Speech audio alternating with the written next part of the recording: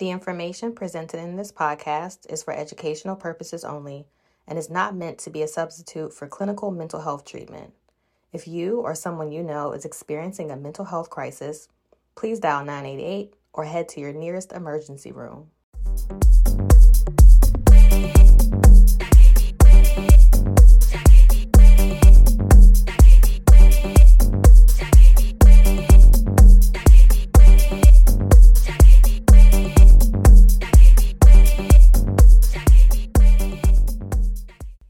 This is going to be a fun episode, you all. Welcome to the Black People Die by Suicide 2 podcast, where we discuss all things mental health with an emphasis on suicide in the Black community. I'm your co-host, Jordan. And I am your co-host, the one and only Kia. Yes! If this is your first time tuning in, welcome, welcome, welcome. If you are coming back for more, we appreciate your support. So we wanted to do a little bit of housekeeping before we roll into the topic of today's episode. I guess you'll experience this more if you are watching on YouTube, but you may also notice some differences on Instagram. So we are changing up the format of our podcast a little bit. You'll notice that some of our episodes, like today, are going to be filmed in studio, and some of them will be recorded online. That's just because, we're both a podcast and a nonprofit organization. So we're trying to redirect some of the funds for the podcast to fund other things related to our nonprofit. Yeah, until we start rolling in dough. There you go. Yeah, so we're just trying to redirect some funds, but fear not, we're still get some podcast episodes out to you all. It just might look a little bit different. If you do want to support us, you can definitely do so. Check the link in the show notes or the description box. There will be a link that you can click to donate. You can also go to our website, www.blackpeoplediebysuicide2.org, and there is a donate tab that will take you to our PayPal page, and you can choose whether you're doing a one-time donation, a monthly donation, or a yearly donation if you feel so inclined to support. Just wanted to get that housekeeping out the way to let you all know that things may look a little bit different. Just give you a heads up. Don't know if I missed anything. Did you said where we discuss all things? Because, Taki, I never hear that. It always goes over my head. You do, every time. It's so bad, y'all. I wrote the tagline, and I never hear it when she says it, and I always forget. So, yeah. Okay, well then, cool. I'll say it again. Listen, we are Black People Die by Suicide too. We discuss all things mental health with an emphasis on suicide in the Black community. So, as usual, when we start off every episode, we like to check in and talk about how we're feeling, how we're doing. Takia, how are you doing today? I'm doing a check-in. So, Jordan laughing because she know what I'm going through. How I'm feeling, I have been dealing with some anxiety. I have been working on ways of making sure that I'm advocating for myself and not engaging in my unhealthy coping skill of constantly avoidance. I spoke to a friend who is a therapist, and I told her that it was important for me to engage in a difficult conversation and not avoid, because it would be beneficial for my personal development.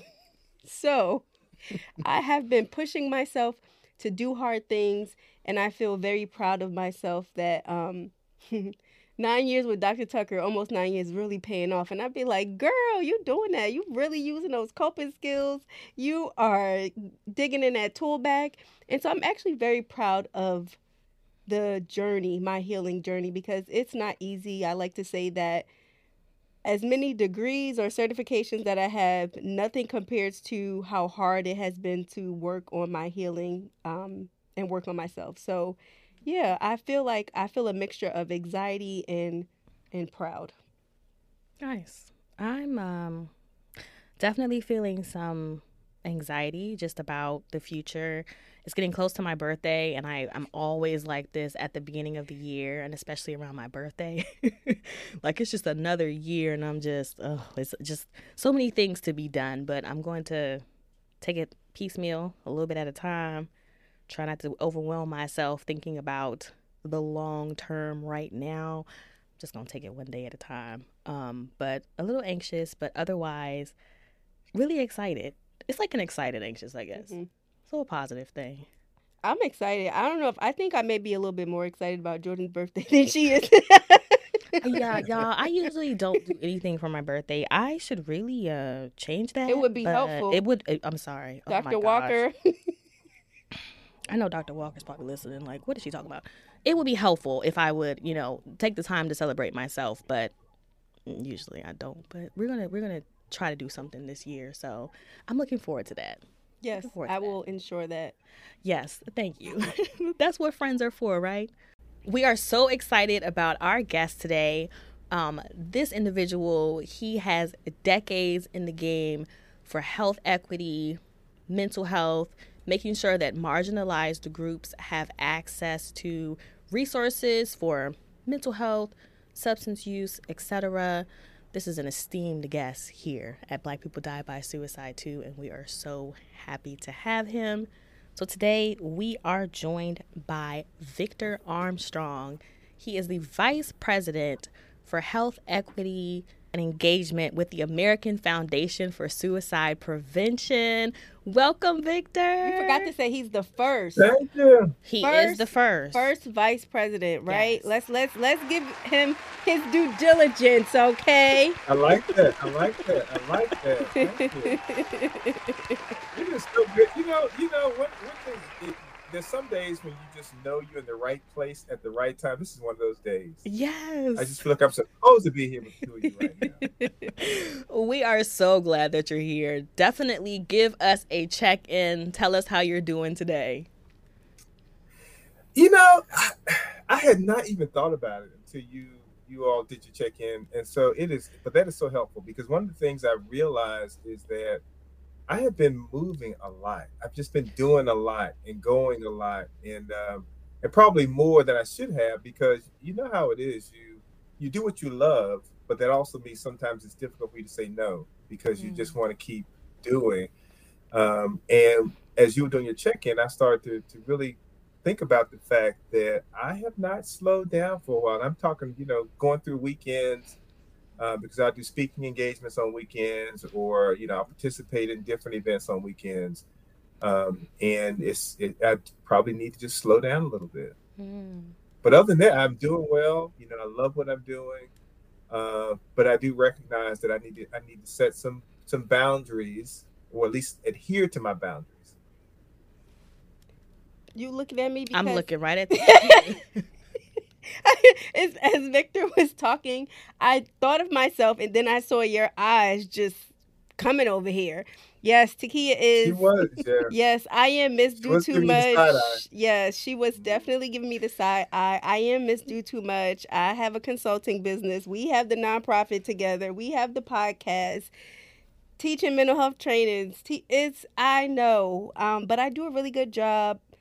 85 to 90% of the time. I do a great job at going to bed at a decent time. There are moments where I do be tripping sometimes, and I send Jordan emails at 3 o'clock in the morning, and I don't expect a response. I'm just getting it out of my system. So, but it's okay, Victor. I can relate. We are one and the same, and I'm always working on making sure that I'm taking breaks, because I don't want to burn out, and I understand that I can't save the world in one day. Like, it's not going to happen. So I am a high overachiever, and sometimes it serves me, and other times it doesn't. So I'm working to find, to recognize it, and to find I don't know if balance is the word, but just making sure that I'm aware of making sure when I need to pull back. So I get it, Victor. I get it. This is good group therapy for me. I need to check in with you all more often. So we are getting ready to get into today's topic, y'all. Usually I have my iPad. I got my phone right here, because we want to make sure that we don't miss key information. So we're getting into today's topic, and of course we're really excited to have Victor join us. The American Foundation for Suicide Prevention has been around for many years and has been the suicide prevention organization. At least I've never heard of another suicide prevention organization before them. And most of the research that has been done has by the organization has been typically around the majority. And so now Victor and the American Foundation for Suicide Prevention is launching a new initiative called Let's Save Lives, an introduction to suicide prevention for Black and African American communities.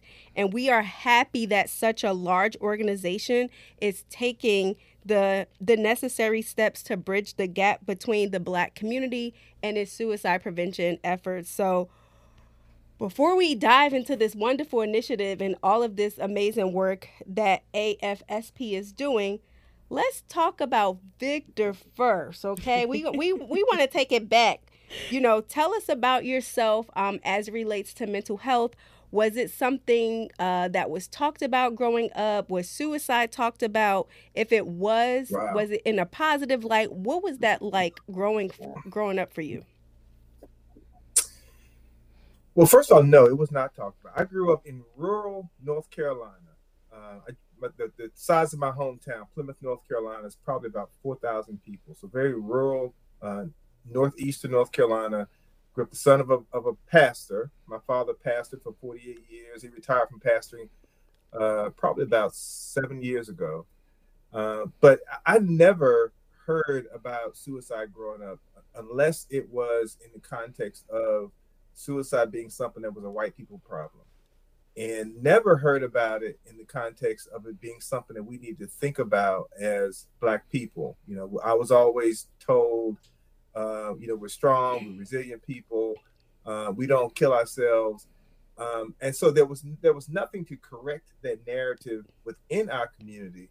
But I will also say there was nothing external to our community that was correcting that narrative either. So, as you mentioned, you don't know about a lot of suicide prevention organizations. And there's good reason for that with the Black community. There are some other ones out there, but it's only been within the last several years that suicide prevention organizations really have had more of a keen focus on Black and brown communities. So when I was growing up, that message about it not being an issue for the Black community was really reinforced by the fact that no one was reaching into our community saying, you need to be concerned about this. And what happens when you do realize there are organizations that are addressing suicide prevention, suicide awareness, but they're talking to other people, the message it sends to us is, you're not our target audience, so this is not an issue for you. So it was not something that we talked about. In all the years my father pastored, I never even heard him talk about mental health from the pulpit. Neither him nor any of his peers, and that's not to cast him in a negative light. It just was not something that was talked about. And I think, in part, that's part of what kind of led to my evolution of really kind of getting into this space and becoming passionate about this space. Because as I moved away from home, went away to college, and began to realize that the world was bigger than Plymouth, North Carolina, I started to really question things, and I started to see things differently, and I started to see some of the stressors differently. I was also raised in a household where we didn't talk about things like the impact of racism and discrimination. I was brought up to just kind of live in this harmonious bubble. And then once I realized that life was not that simple, it really opened me up to asking a lot of questions. I actually went to college prepared to be a banker. I graduated. My first job was working at a bank. I did that for a couple of years and realized this is not where I want to be. And I took a job working at a social services agency, really just trying to bridge the gap until I figured out what I wanted to do next. And shortly after I started there, I realized human services is where I want to be. And if I'm going to be in human services, I wanted to go get a master's degree. And once I entered a master's social work program, I quickly realized psychopathology was fascinating to me and answered so many questions for me. It began to cause me to ask myself questions about my own mental well-being and about other people around me. And that was the beginning of my career in mental health. So I've been In human services for about 35 years. I've been squarely in the mental health space for about 30 years. Coming out of graduate school, I started out as a mental health clinician. I started as a mental health clinician back in Eastern North Carolina. So I returned back to my roots. And the area that I was working in was so rural that for about a year, I was the only clinician in 3 counties. So I saw the children, I saw the adults, I saw the men who were court ordered for domestic violence. I saw the women who they assaulted. I saw the grandparents, I saw the parents, I saw the children. I ran the DWI groups. I did all of that. And I think it was eye-opening for me because it also showed me a lot of the generational things that happen, a lot of generational challenges that happen. And it showed me the impact of trauma in families and how I could talk to a grandmother who experienced sexual abuse, and I could talk to her granddaughter who also experienced sexual abuse. And I could see a lot of the patterns repeating themselves. I could talk to families where I saw there was a history of suicide. And I think that was also what really made me passionate about community mental health, because I also saw how important it is to have resources in communities where people live, work, play, and worship that speak to their experience. So I went on, continued to work in the behavioral health space. I ended up working for hospital systems for several years as a mental health clinician, and then evolving to doing more of the kind of the community work and filling gaps in resources in communities. It caused me to have to work a lot with hospitals, because hospitals were more and more seeing mental health patients come into the emergency departments. And as I began working with hospitals, a hospital one day said, "We don't understand any of this behavioral health stuff. You want to just come work for us?" And I ended up working for a hospital. My first role in the hospital was I was behavioral health program manager. So I was responsible for behavioral health patients from the time they entered the door through discharging them out into the community.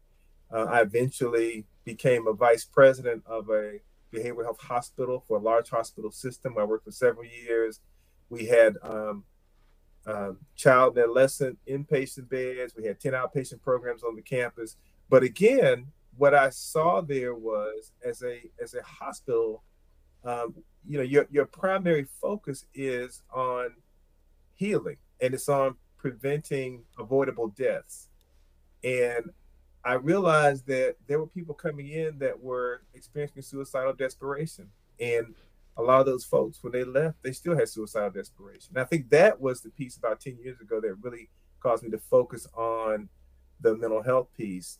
And I think more and more it's become more keenly focused on the equity piece, because as I began to think more about how we get resources to people in the communities where they live, it also caused me to think about who's not getting access to those resources, and thinking about equity in a lot of different ways: Black and brown communities, rural communities, LGBTQ community, and how we don't have resources that really speak to people in a way that's culturally relevant for them. And that evolution is really what brought me to the point that I'm at now. I throughout my career, I ran a hospital. I was mental health commissioner for the state of North Carolina for a while. I from there evolved to be North Carolina's first chief health equity officer, and then eventually end up here with AFSP. I just started AFSP in August of this year, so I'm relatively new here, but I've been a volunteer with AFSP for several years. I was on the board for the North Carolina chapter for about 6 years before actually coming to work for AFSP National. Victor, I really commend you for going back to your community, servicing the people who live there, and really noticing these patterns and these issues that affects generations, and actually being interested to make it better. I also have family in the Carolinas, and I know there wasn't a lot of mental health resources, especially at the time when I first was hospitalized. There wasn't a lot of mental health resources. People just would automatically defer to the church. So I think it's an admirable thing that you were able to go back into your community, see this need, and help the people. And see, this is why the American Foundation for Suicide Prevention picked a fantastic person to help them with these initiatives. And if you would please tell us, we want to know more about the Let's Save Lives initiative. If you could tell us a little bit about your work with the American Foundation for Suicide Prevention and what Let's Save Lives is all about. Yeah, so first let me say this. Let's Save Lives. It is a program that I'm extremely proud of. And in a lot of ways, I think it kind of also is a culmination of kind of an evolution for the organization. I think an evolution for the field. I first got involved with some of the equity work with AFSP 4 or 5 years ago. So where a lot of organizations really just started focusing on equity issues after the killing of George Floyd, and maybe some of them when they saw the disparities in the impact of COVID on Black and brown communities. AFSP was an organization that had started this journey years before that, and so that resonated with me and gave the organization credibility with me, because this was an organization that was asking the question long before a lot of other organizations were, how do we create resources that speak to communities? Now, you and I both know that there's not an easy answer for that, and especially for organizations that had not been doing it all along, in part because whatever you do as it pertains to equity, you're doing on top of an inequitable system. And so that creates some challenges. But AFSP, they reached out a couple of years ago as a part of a grant they had with CVS. And they said, we want to create a resource for the Black community. And they brought me in as to lead an advisory council. And we pulled people from around the state, Black people. We had researchers, some of them you may know, Dr. Sherry Malik, Dr. Ariel Sheftal, Dr. Rhonda Boyd. We had Chris Thompson and his wife, Martha, who run the Defensive Line Foundation, all on our advisory council. And what we were given first was kind of the introduction to suicide that AFSP has always used, called Talk Saves Lives. I don't know if you're familiar with Talk Saves Lives. But they gave us that and said, here's a place to start. But we want you all to create what you think will speak to your community. And they basically just took a step back and said, we can be here to advise you on and provide you with the resources, but we want you all to create something that speaks to your community. And the first thing that we did was we said, well, let's save lives. That the name Talk Saves Lives was not going to work, because talk has never saved lives in Black communities. Black communities, when change has occurred, it's either been the result of some tragedy or the result of action. And so we started looking at, well, what would change the narrative in the Black community? And we came up with the acronym. And LETS is an acronym: listening, empathy, trust, and support save lives. And so we wanted to build something that really spoke to all of those different things. So we started back in January of 2022, and we worked to December 2023. So this was almost 2 years in the making. But we wanted something that would speak to the scope of suicide in Black and African American population, something that would help folks to understand the racial and systemic factors that impact suicide in the Black and African American community. We wanted people to be able to identify the risk and the protective factors when dealing with suicide, be able to recognize the warning signs. And then one of the most important things was we wanted people to really be confident in talking to someone who was in suicidal distress, and then also being willing to get help with someone if they were experiencing suicidal ideation. We ended up working with a Black female-led organization called Hope Collective that came in and helped us with the imagery. So we ended up creating a resource where all the pictures in it are Black. Everybody in there looks like us.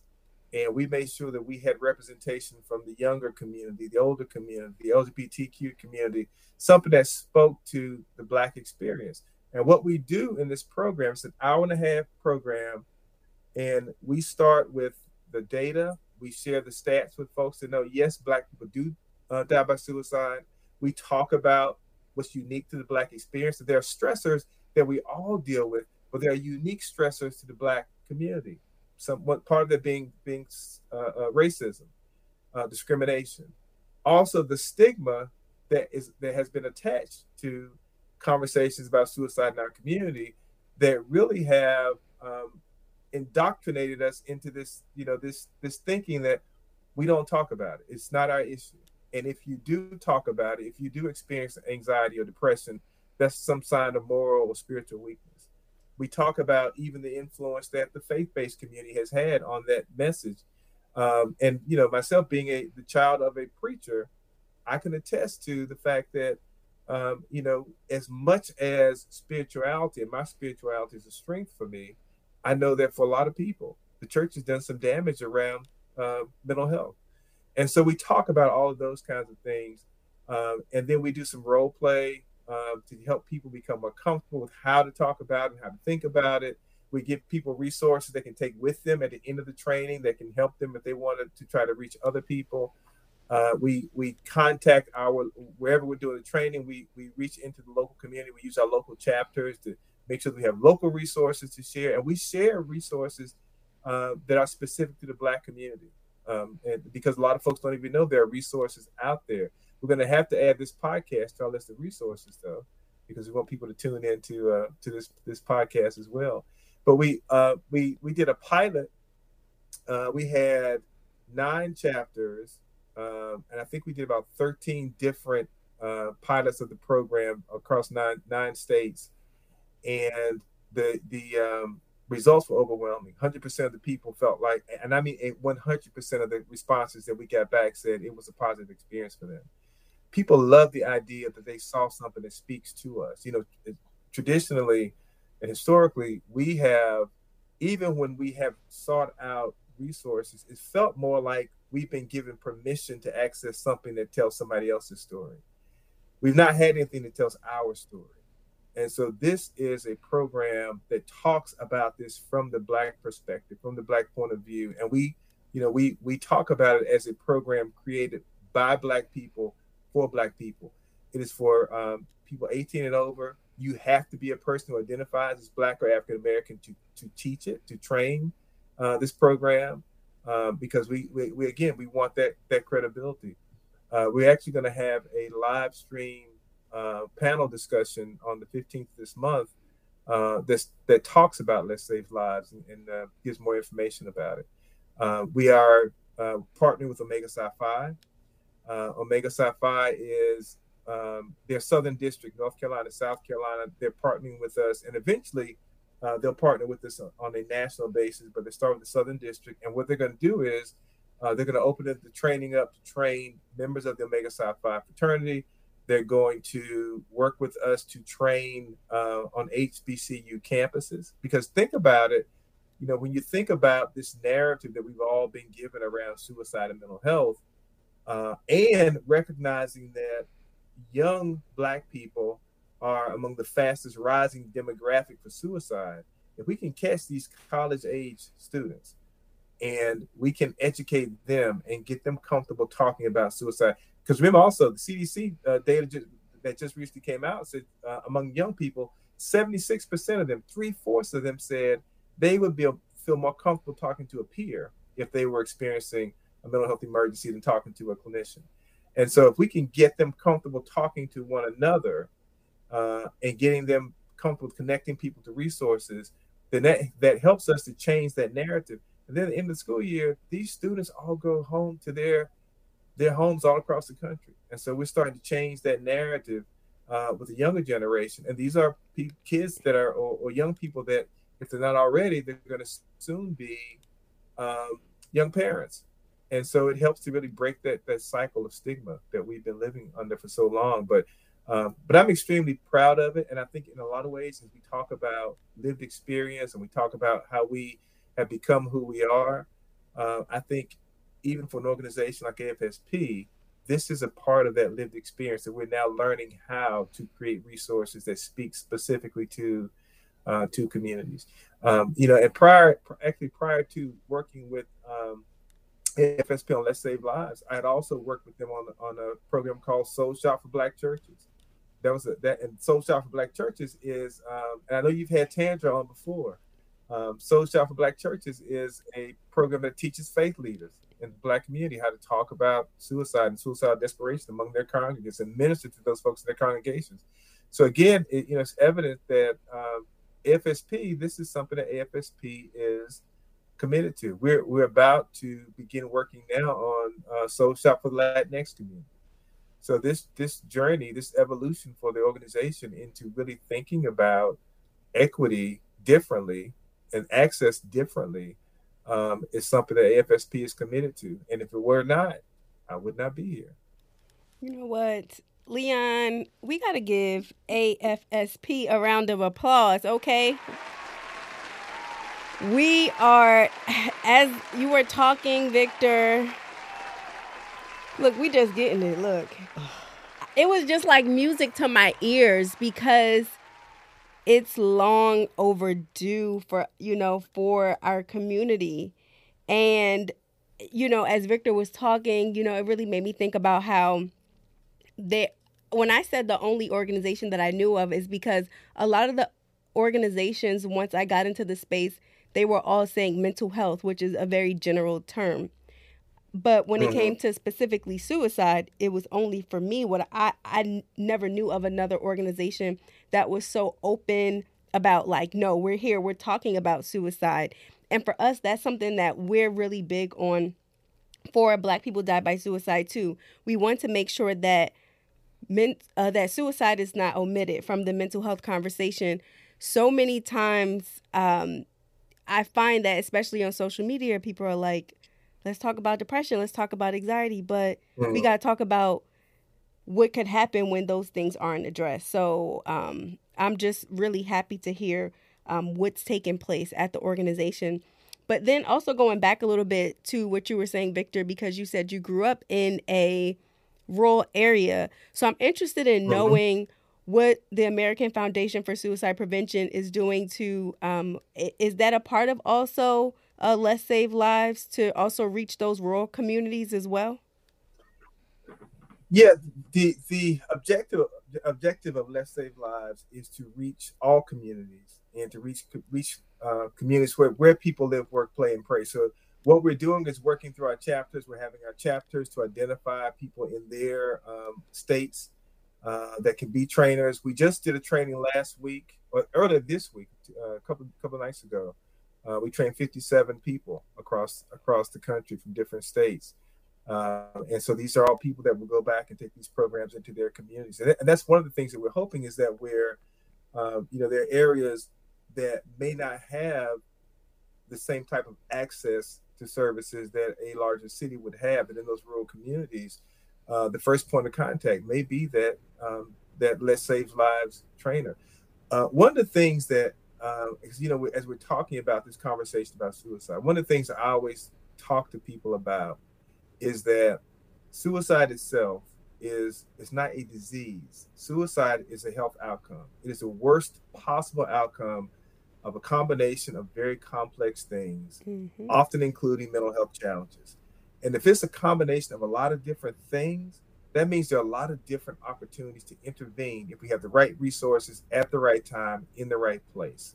And if we can have people that when someone is experiencing suicidal desperation, there's somebody who will encounter them that will say, there's help, you're not alone.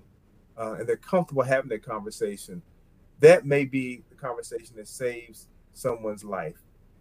You cannot necessarily change someone from a state of suicidal thinking to not having suicidal thinking in one conversation, but you can absolutely save a life in one conversation. If you're willing to make that social connection, you might be the hope that person needs to be able to say, I don't want to die today. In my work with faith leaders, I tell them all the time, because I get these conversations with faith leaders and they go down this path of what I'm into saving souls. And I would tell them, you can't save a soul tomorrow if they ain't here tomorrow. So let's talk about how we save their life today, and then we can deal with saving their soul tomorrow. But yeah, we are trying to get this program out to as many communities as we can. Same with Soul Shop. Same with we have a Talk Save Lives for the Latinx community. So we're trying to get this out into communities all across the country. I will tell you something else too, little known fact, because this is not something we've shared broadly, but I do the training for the trainers for Soul Shop for Black churches, and I did a training about 4 months ago. We had 8 people, I think, in that class. One of them was from Cameroon, Africa.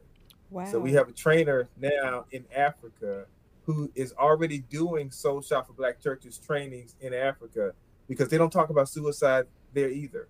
And so he's got 3 trainings lined up in Africa right now, using the Soul Shop for Black church curriculum that was co-developed by AFSP. So so this work, and we're not an international company, but if we can touch lives in Africa, I'm all for it. Man, that is huge. Like, speaking of hope, I can't tell you how much hope that gives me as a person who has suffered for years with suicidal ideation, that a national organization at the level of American Foundation for Suicide Prevention is really like spearheading this effort in the Black community to dismantle the idea that this doesn't happen to us. Like, y'all are taking this information back to the motherland. Like, do you know how impactful that is? Mm-hmm. Do you know how many people that's going to save? And that's just one country. If you just Cameroon, like, you can imagine. Yeah, that's right. Trickle right. across the continent. Yeah. Okay, I'm not gonna cry, because y'all know I usually cry every episode, but I'm a. Yeah, please don't cry. Go ahead. So even think about here in America, when you think about credibility with the community, to be able to say to a Black person, yes, we care about people. We even have a program that's starting to trickle into Africa. So, that says something to me as a Black person here, that you have a program that's impacting folks in the motherland. That says a lot. Absolutely. I'm happy. Jordan, she's the crier. But that's okay. We welcome tears here. I'm just so happy to hear this. When you were talking, I was just smiling from ear to ear, because I'm like, this is so amazing. So I just wanted to ask as well if there are any other initiatives or any other things that might be coming up the pipeline for, the Black community with the organization. I know you already are doing a lot, but just, is there anything else that you might want to share? Well, I think the next steps for the Black community is really how we launch this Let's Save Lives program. We just launched it. Actually, the news release just came out. What's today? It came out 2 days ago. Mm-hmm. I saw it. So we just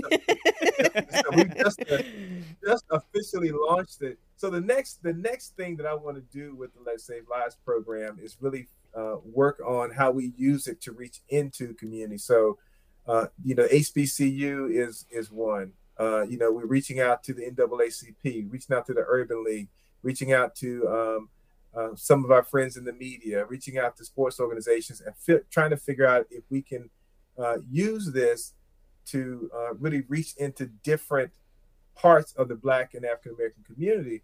But all the while, what we're also doing is we're taking this as a template for how we continue to build on it, how we create other resources. So the two main programs we have right now that are Black specific are Let's Save Lives and Soul Shop for Black churches. But we also, on our AFSP website, have a link for resources for historically marginalized communities.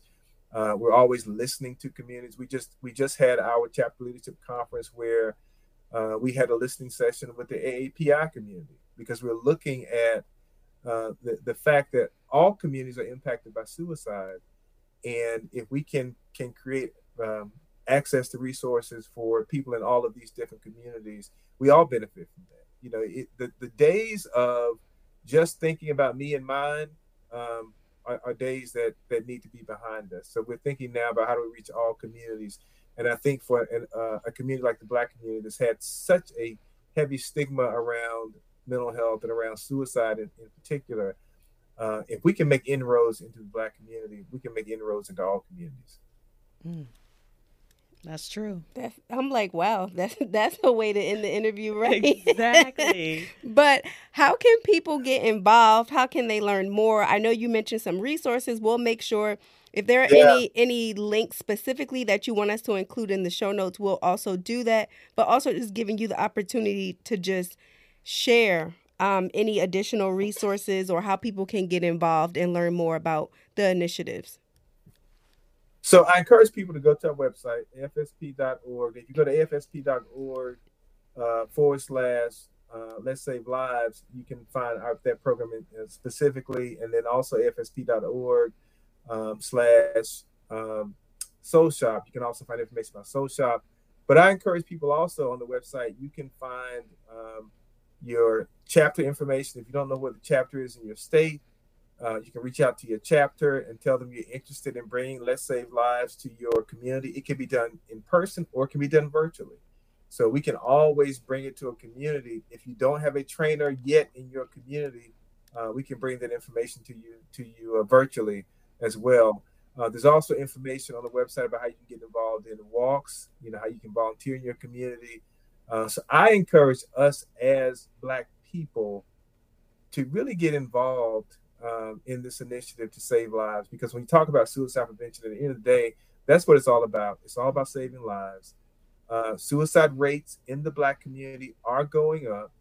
The last data, 2018, 2021, there was like an 18% increase in suicide rates, age-adjusted rates. There was like a 39% increase in 15 to 29-year-olds from 2018 to 2021. So those rates are going up. But what that also means is that there are opportunities for us to intervene, because we know this, because the data is there, and because we're focused on it.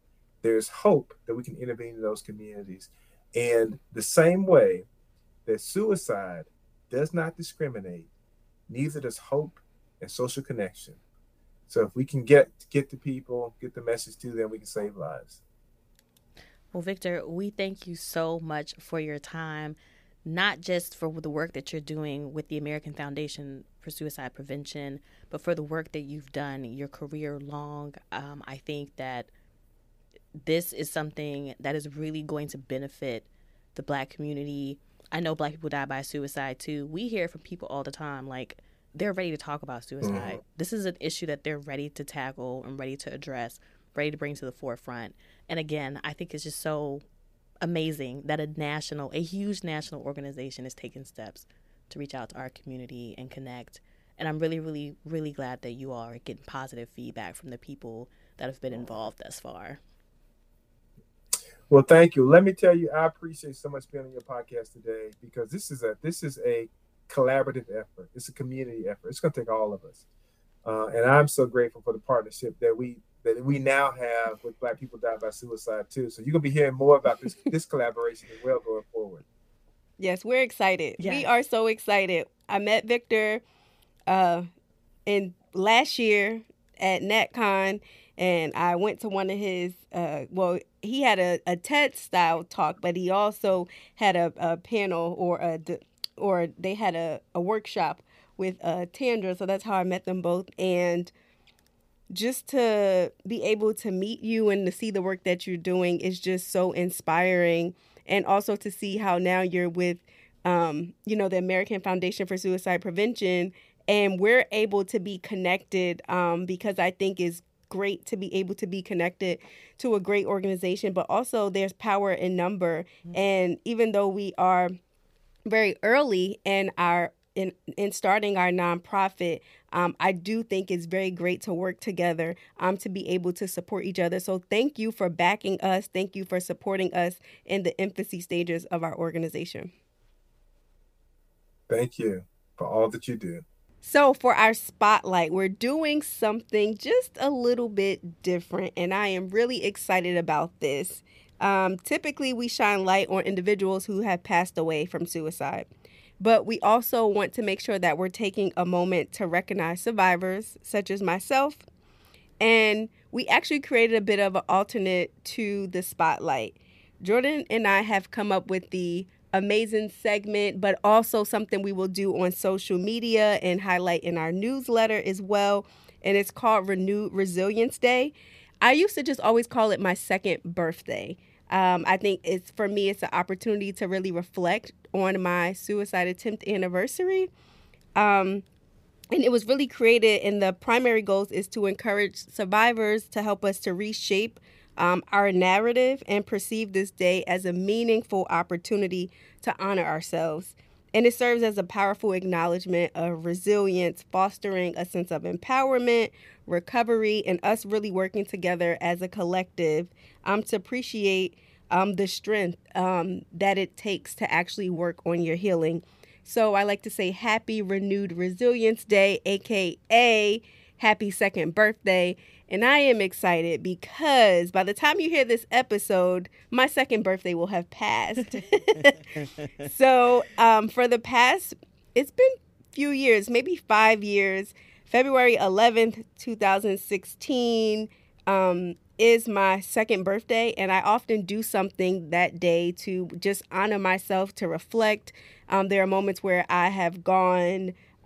if you're in the DC area, I would go to like Great Falls, and I would sit on the mountaintop and journal. I guess I was having a Moses moment or somebody, but I would use it as opportunity to write goals, to reflect. And I'm just excited to think that 8 years ago, like possibly I would have not been here. Mm-hmm. And I think about like how far I've come in 8 years.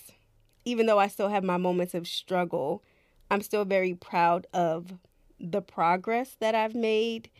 And to think that if my life was short-lived, what I've experienced, even though it's still been hard in terms of lifing, but what I've experienced in the trajectory and the changes in my career and being able to advocate for myself and speak up for myself, being able to meet you. Like, if it would have happened in 2016, we would have never met. And there's just so much life that has happened in 8 years. And I think I'm just overwhelmed with gratitude. So I'm going to say happy second birthday to me.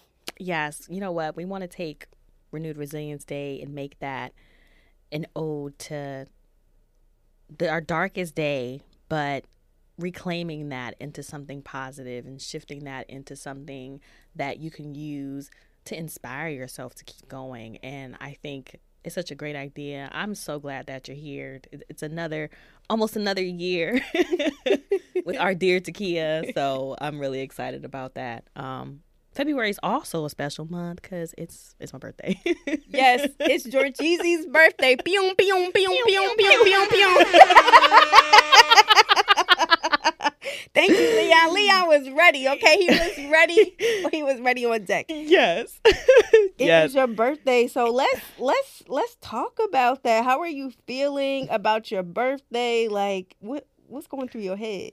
First off, let me tell y'all. So my birthday is February 13th, by the way. Yes. So the joke for my birthday is this is my 9th 25th birthday. Listen, I'm saying I've been like this ever since I turned 25. When I turned 27, I'm like, I turned 25 for the third time.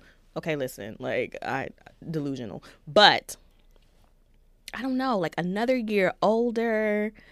It always makes me reflective. And I think that's what gets me about the new year too. Like, it's another year older.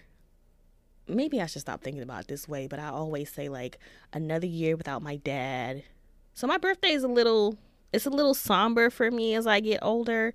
But you know what? I'm excited about this year. This year is different. I'm doing something with, the podcast and the organization. Doesn't just have to be me thinking about, sad times. And I'm grateful that I'm still here. I actually plan to go see my father, go visit his grave. I'm going to do something positive for myself this year. Yeah, you are, because we're going to hang out this weekend. Right. Well, maybe it's a little selfish. I suggested it. I don't know. I would like for Jordan to use this as part of her celebration, but I said, hey, I want to do something this weekend. Jordan's more of a laid back. She's the wallflower. Okay, we'll get Dr. Joy here to talk about her book in a minute. But yeah, she's more just go with the flow. But I must say, as the friend on the opposite side, I think I mentioned this to you. I've been saying this lately, like how proud I am of you, because like it's so great when you can like see where someone starts. Like since we first started the organization, or even before that, when we first became friends, we met in 2018, and to just think like how our relationship has grown is like, it's mind blowing to me.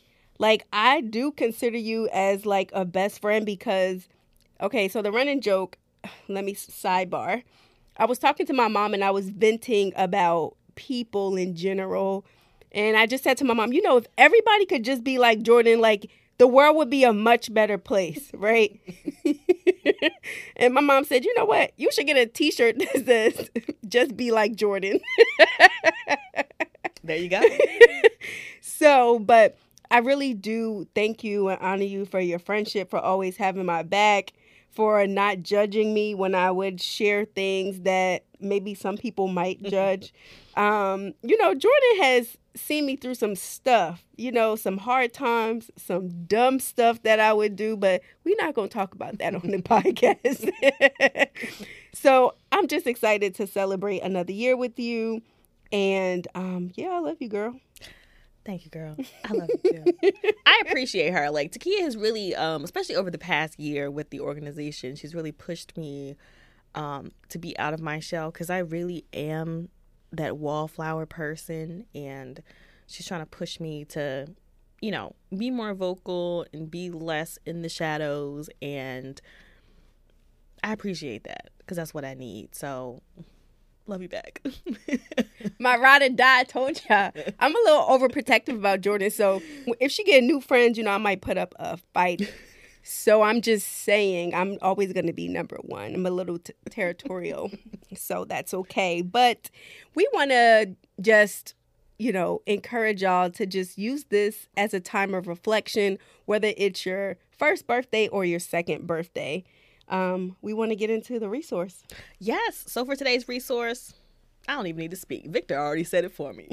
American Foundation for Suicide Prevention. Again, Let's Save Lives, their effort that is geared toward the African American community and providing resources for people to really, like, kind of like us, that that you're not alone. As Victor mentioned, you can reach out and connect with the American Foundation for Suicide Prevention through afsp.org, I think / Let's Save Lives. Definitely check them out. As he also mentioned, you can check to see if your state has a local chapter, which they should. So you can even get in contact with them. Definitely start with Let's Save Lives. Again, kudos to the American Foundation for Suicide Prevention for this effort and for making the Black community a priority when it comes to suicide prevention. Like, top notch. Yes, I love it. For our community change maker segment, I'm excited about this person. Let me sit up for a little second, okay? Our community change maker, I have no idea how I discovered this wonderful beacon of hope, but we are connected on social media, and that is the amazing Dr. Alfie. She has been doing so much work as it relates to youth of color mental health. She's a psychologist, a scientist, an author, the founder of the nonprofit The Acoma Project, and she's a mental health correspondent. She focuses on, as I mentioned, mental health and disparities and the intersections of people of color. And she also has her own podcast called Coach in Color with Dr. Alfie, and she's also a regular media contributor for major television, print, podcasts, etc., etc. Y'all, I love Dr. Alfie, okay? I did get the opportunity to meet her in person. I ran down because she was walking away. I turned into a track star. Listen, y'all, we went to Charlemagne's event back last year in New York City. And Takia is short, but them legs move, okay? Like, she's next to you 1 second, and then the next second, she's gone, like across a football field or something. And I heard her say something, And I was like, huh? So I turned and looked. And I said, Takia, where you going? She was moving, y'all. All I heard was, Dr. Alfie. That was her.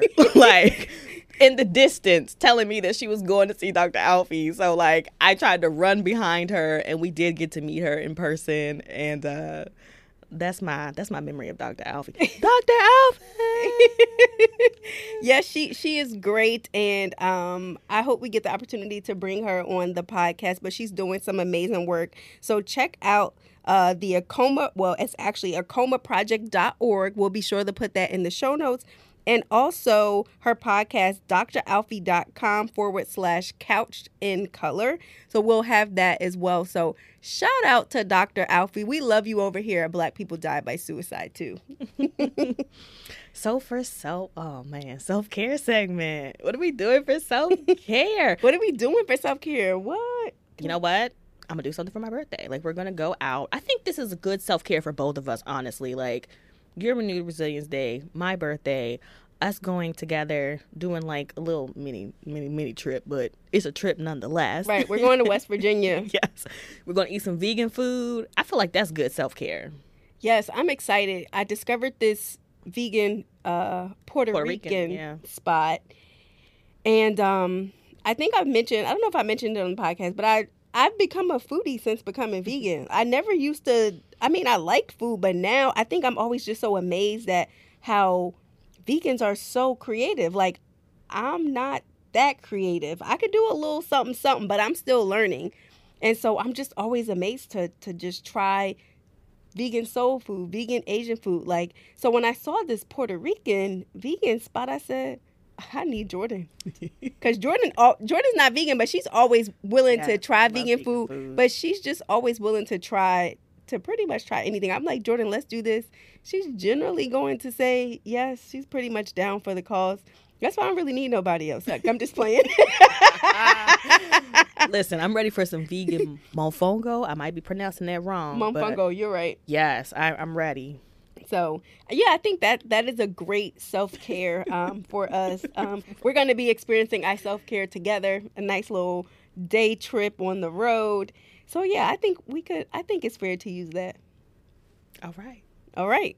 So, for our moment of inspiration, of course, Renew Resilience Day, we just want to encourage people to, take that moment and turn it into something positive. Doesn't have to be a somber memory. Like, you could do like Takia. Go away for a day. Do something that you feel good about. Take some time out to care for yourself on that day, and just reflect on the opportunity. You're still here. You're still able to do amazing things, and that memory doesn't have to weigh you down. Absolutely. I love that you said that. I think it's important that we do celebrate ourselves outside of our birthday, especially for those of us who struggle with our mental health, those of us who have struggled with ideation or survived an attempt. People celebrate anniversaries for surviving cancer all of the time, but I think it's important that we're doing this because it gives light to, like, we're still all in recovery and still working. This is not to take away from cancer patients or people who have survived cancer. But we just want to encourage y'all to celebrate yourselves. So thank you once again for tuning in to another episode of Black People Die by Suicide 2. And y'all, please make sure you're leaving us a review on Apple Podcasts or wherever you listen to your podcast. YouTube, give us, a good 3+ star rating review. If there are things that you would like us to improve, just send us an email, info@blackpeoplediebysuicide2. Thank y'all for engaging with our content. Instagram really be popping for us, okay? We have a TikTok, and usually that's just to raise awareness about the podcast. But Instagram really be popping. Y'all be out here sharing stuff. But TikTok too, let me tell you, because one of our videos, I don't remember how many views it got, but a lot of people were sharing it. And it was specifically, I think, the video with Dr. Walker. and talking about racism. So I'm not going to play y'all out TikTok. Y'all do be showing us love too. We just a work in progress over there. TikTok is a different beast. But we're very appreciative whether you share our video, whether you comment our video, whether you text it, to your sneaky link, whatever it is that you do. We thank you for your support. So catch us on the next episode.